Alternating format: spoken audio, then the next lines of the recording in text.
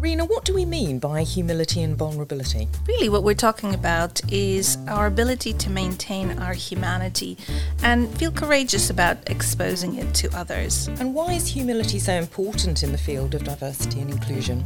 Nancy Kline, if you're familiar with Nancy Kline, she has a fantastic phrase that I love to use. She says, "I'm just like you, and I'm nothing like you."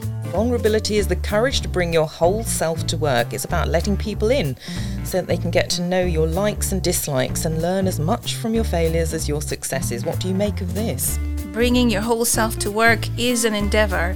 It's very important to do that and does, in fact, take courage, just as you say. And that vulnerability will also offer up the best a person has to offer in terms of their creativity, experience and input.